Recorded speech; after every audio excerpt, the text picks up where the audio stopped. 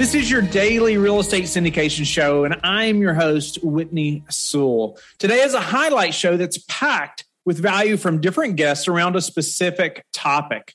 Don't forget to like and subscribe, but also go to lifebridgecapital.com where you can sign up to start investing in real estate today. I hope you enjoy the show. Our guest is Ben Risser. Thanks for being on the show, Ben. Thank you for having me. I'm glad to be here. Can you describe a potential bottleneck, that has happened or happened recently, or just something that, the listener can also expect that to come as well as they grow? What's a bottleneck that you all have had and had to work through? Cash management. When you're managing a single property, the number of transactions that have to be taken care of.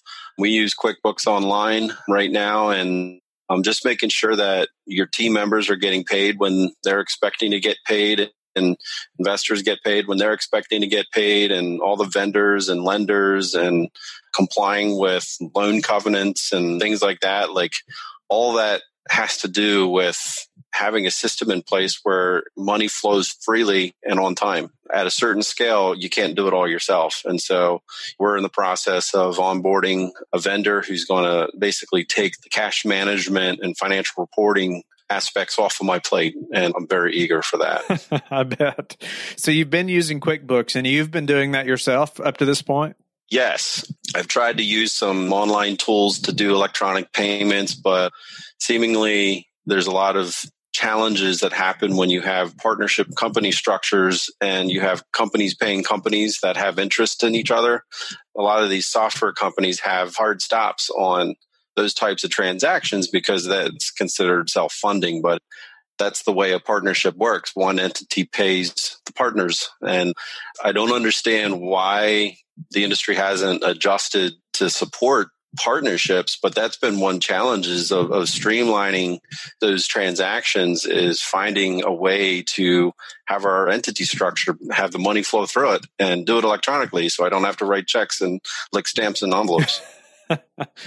Yeah, so it's nice to hear you talk about that, though, and just the frustration, this bottleneck of this cash management and how you all are moving forward in that and going to improve. You got to jump over that hurdle to hire this new person, find them and train them, make sure all that's functioning and that process and system is working accurately. But once you do that, then all of a sudden you're going to have probably a better system, a more accurate system, and more time for you to focus on other things.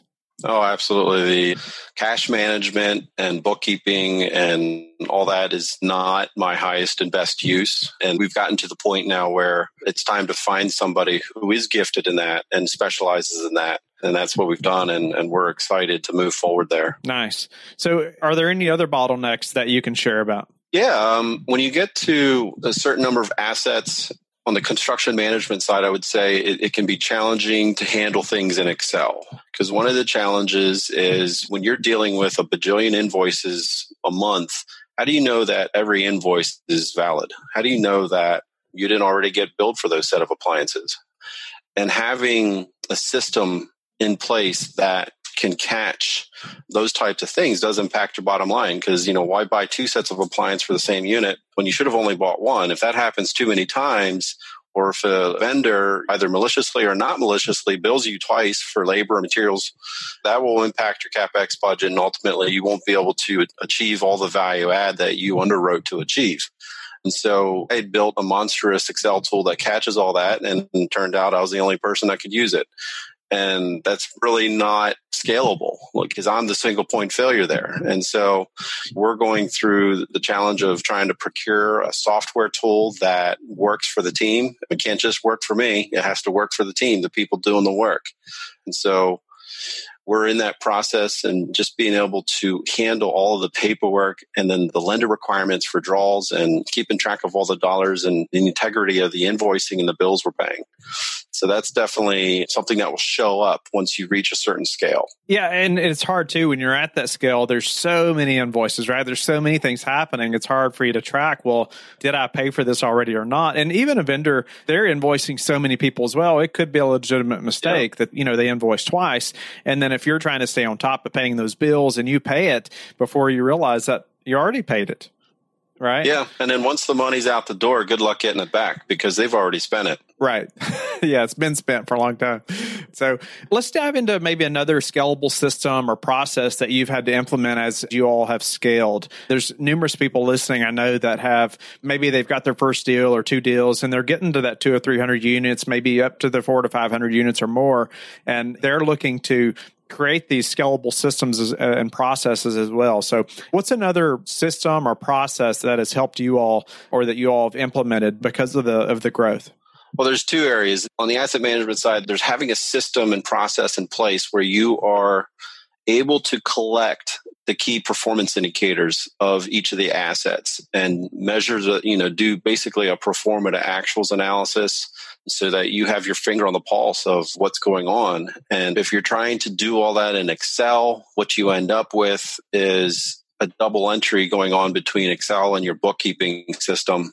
So we were living with the pain of double entry for a while. We're pushing very hard to get into a system where it's only single entry.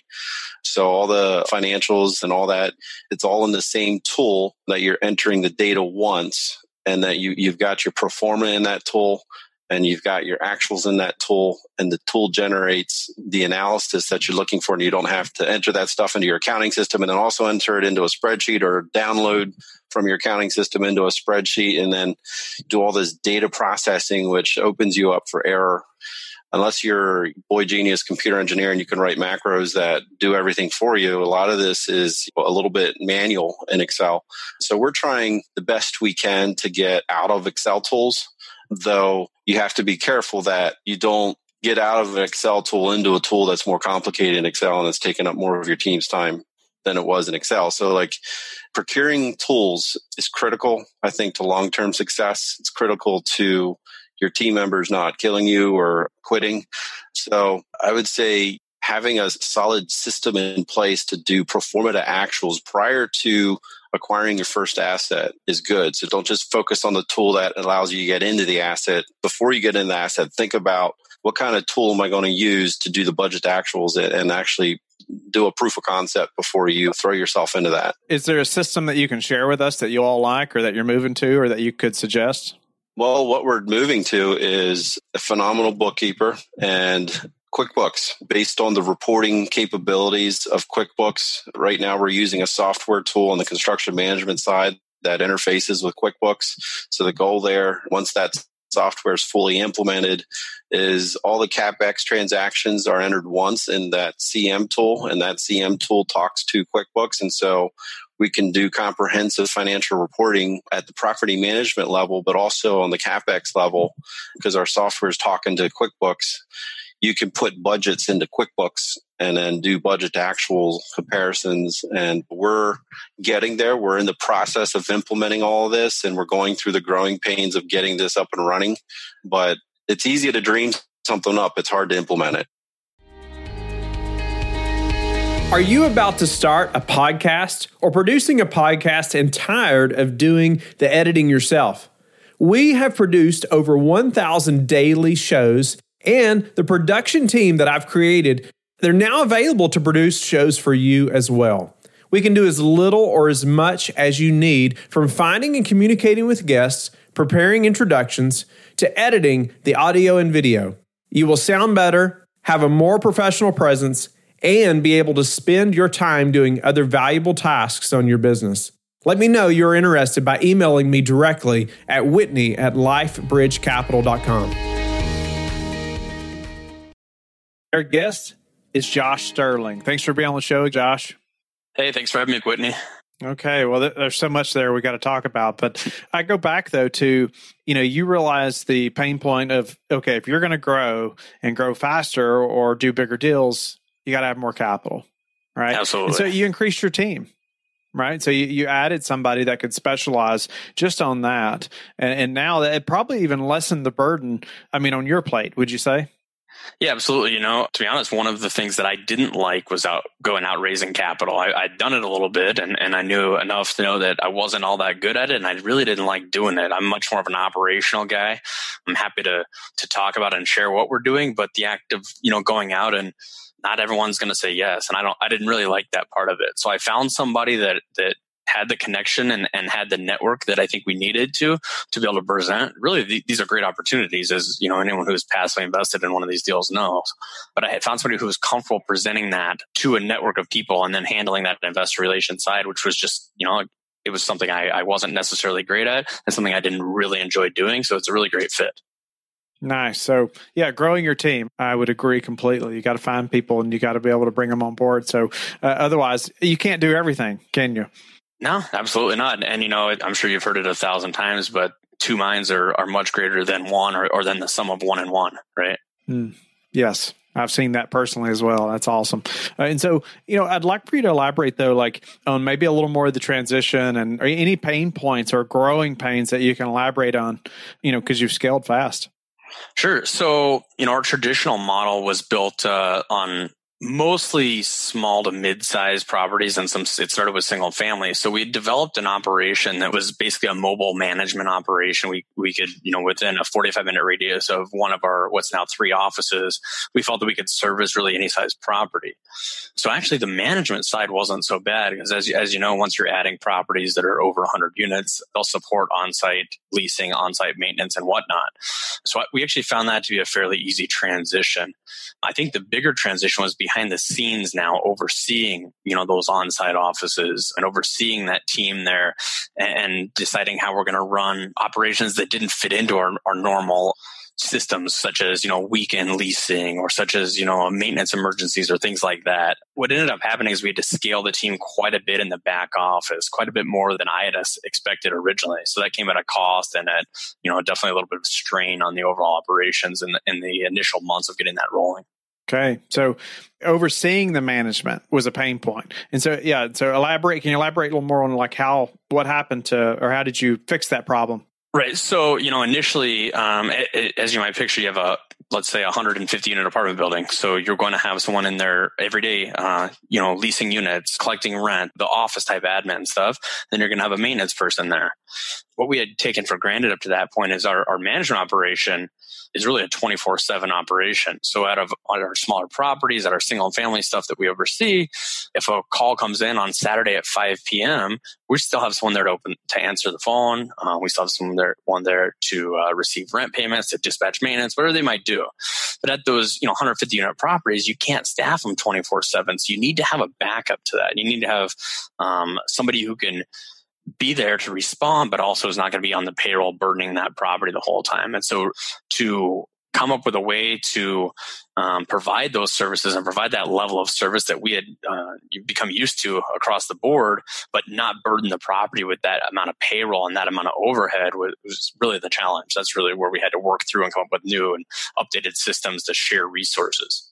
Okay. So even sharing resources, was that a way that it's helped you to grow? Because now you can share resources you already have. And like you said, you already have the management model in place. And sometimes that's a burden. Like if you don't understand how to manage and you grow too fast, right? I mean, you're all of a sudden there's all kinds of things happening and it's way out of control. And but you all already had the management piece down. You already had a property management company, right? Right. And so, at this point, you're growing and experiencing that growth, but now I guess you're having to hire more employees and now the overseeing is becoming more difficult. So yeah, and from the management operation, it went from, really entry level type and then a manager type role to really adding a whole nother depth, a whole nother layer of management so we could oversee those other office managers all about. So it just added a lot of depth to the org chart, and that just naturally is going to come with growing pains. Yeah. So other than management, any other growing pains you can elaborate on? The management and really getting the properties on board was really I think the most challenging part. And I said earlier, I think there's 3 pillars to any deal. There's the management and the operations of it, which we just discussed. There's the deal itself. And that's naturally a little bit of a challenge in this market. In the last 10 years, real estate's gotten a lot sexier, right? So there's a lot more competition for the same deal. But, I felt that we were able to find sufficient amount of deal flow through either the connections we had or through the reputation we had from closing deals. I don't think that was so much of a struggle. And then, again, the capital to close the deal, that was a key piece that we really just put in place in the last year. I don't think we would have had the ability to raise the amount of capital we did had I not gone to that teamwork model where I divided up the GP split a little bit and brought somebody else in. Thank you for being a loyal listener of the Real Estate Syndication Show.